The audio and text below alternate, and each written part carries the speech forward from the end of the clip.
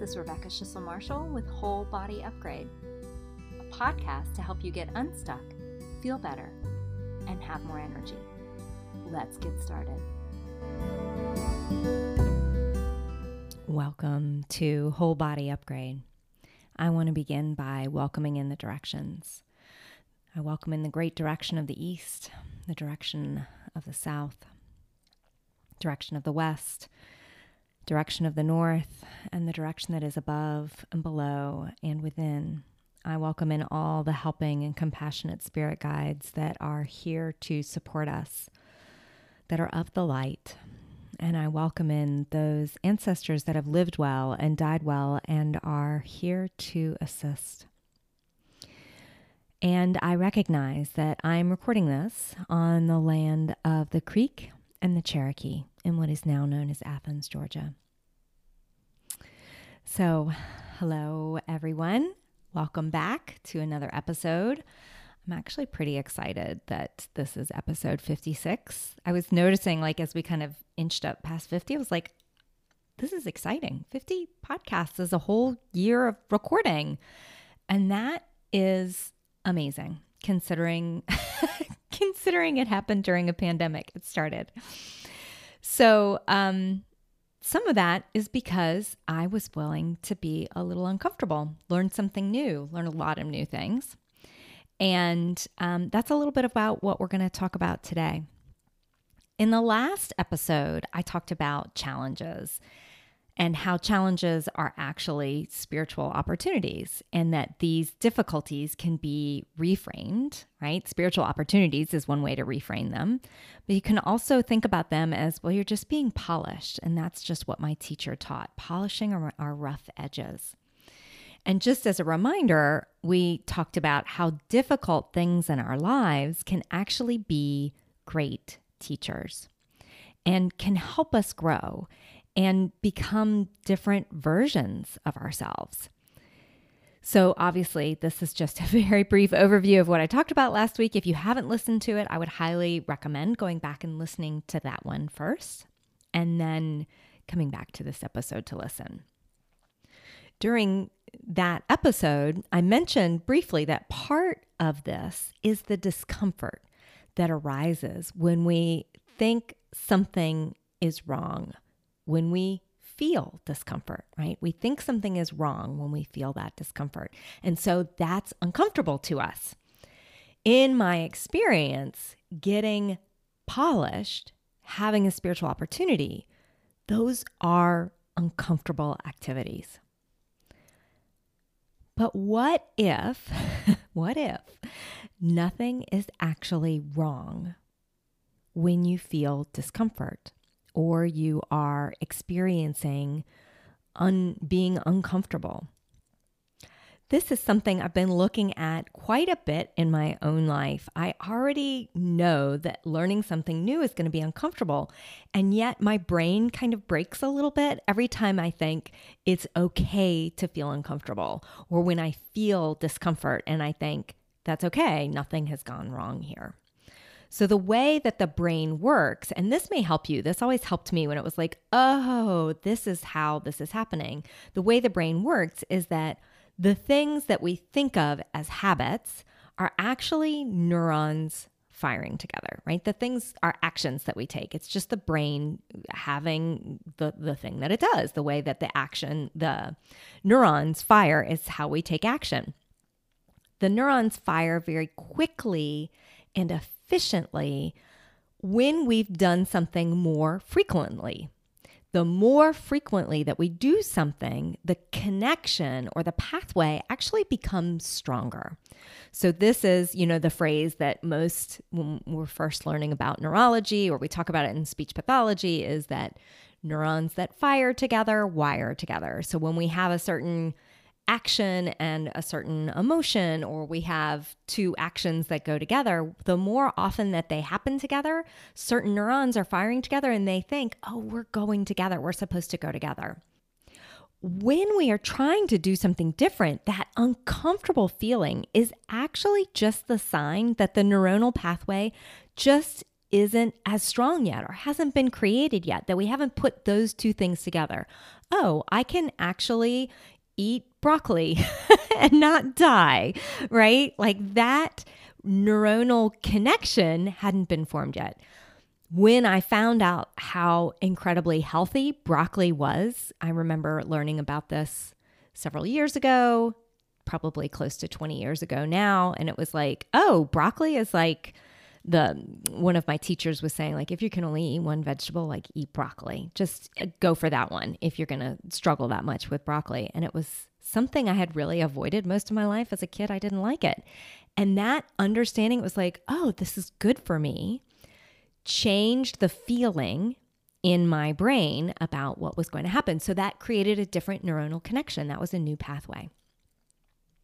So the more that we do things together, the more that we practice things, it strengthens those different neurons firing together, which allows us to feel more comfortable. It's like when you're walking in the woods and you're walking on a well-worn path. You don't have to think about where to go, right? You're just following this very clear path. You simply follow it. When you're in the woods and there isn't a path, when you're kind of off-roading it, it becomes a little more challenging. You have to do a little bit more thinking. It's not automatic. It takes more what they call conscious processing, right? Automatic processing is when our brain has this very clear neuronal pathway of I do this, I do this, I do this. It's well practiced. Conscious processing requires more of our attentional resources. We have to pay more attention to them. So when we're trying to do something new, it feels more effortful because, well, it is. It doesn't mean that you're doing it wrong. It doesn't mean that there's something wrong with it if it feels uncomfortable. It just means that it's requiring more attention. It's requiring more awareness of what you're doing in each moment. So this doesn't mean that you're doing it the wrong way.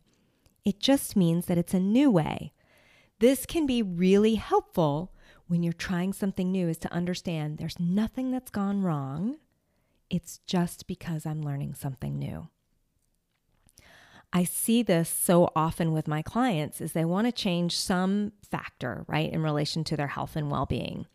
This could be changing a pattern of the way that they're thinking or the amount of exercise that they have or not having a drink at night after work or what exactly they're eating or the amount of sleep that they're getting each night, right? These are all different things that they might work on.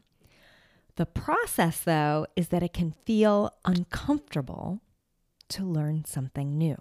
It feels different. It's not that well-worn path in the woods. And often then, that part of the brain, that critical part of the brain is like, this is hard. I can't do this. Something's wrong because it's not easy. And usually a lot of my clients think something's wrong with me because this is hard. And again, that is not true. And if you're not sure about that, go back to the episode titled, There Is Nothing Wrong with You. That will help. So I think our society really thinks there is something wrong with being uncomfortable. We avoid it at all costs. We really try to not feel uncomfortable. That when we feel uncomfortable, this is somehow a sign that we shouldn't be doing whatever it is that we're doing, right? So most people in our society think they would rather be, well, I don't even know if they think this. I just think it happens. They would rather be unhealthy or dealing with chronic pain or, any of these other things that come along with not choosing how to take care of themselves, right? They would rather do that. They would rather be unhealthy than be uncomfortable.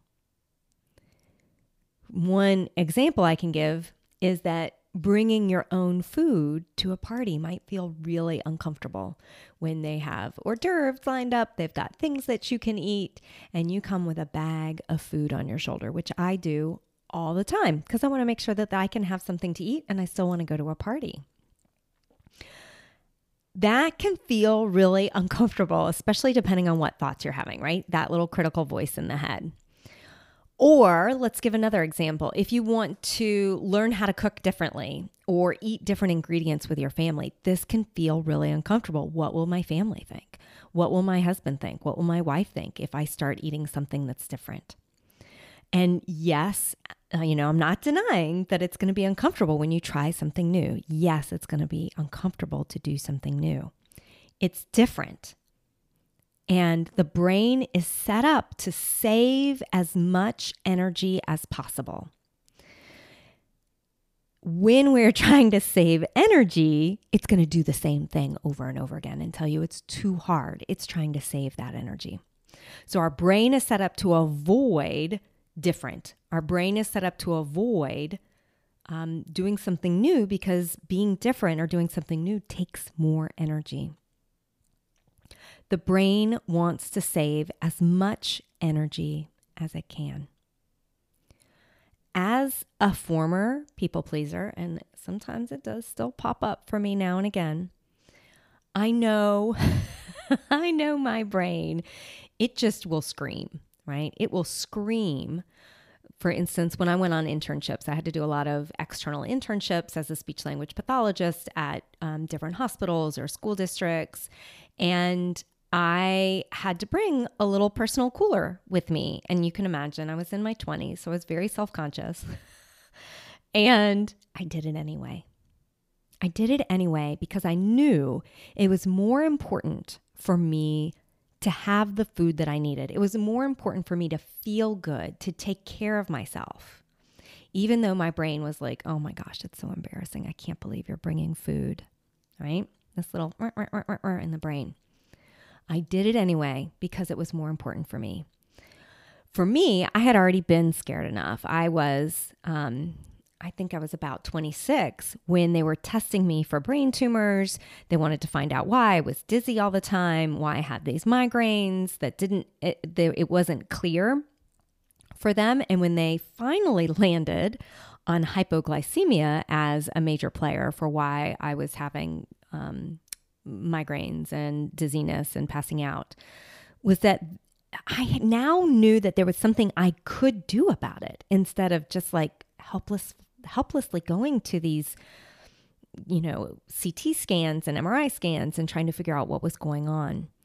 I could do something that would help. I was ready to do what was needed. I didn't want to have those dizzy spells anymore. I didn't want to have the migraines.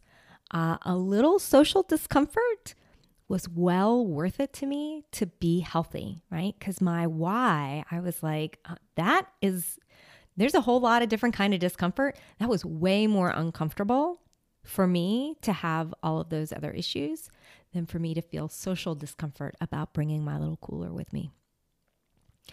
This is something I tell my students each year in the courses that I teach at the university. In fact, I put it in my syllabus because it's so important. You are supposed to be uncomfortable when you are learning something new. You're supposed to be uncomfortable. It's like it should be expected. It's supposed to be there. If you don't feel uncomfortable, then you might be trying to stay in your safe zone, no matter what the information is that you're trying to learn, whether it's a new diet or course content, right? If you're like, well, I can learn this and I can just study in this particular way. But if you're really kind of trying to do something differently, your brain is going to feel uncomfortable. This is true whether you are learning new content for a course, if you're trying a new way to move your body, or creating a new bedtime routine. It's going to feel so easy to just slide right back into what you've always done, or even what you've been doing recently. I've noticed this for myself.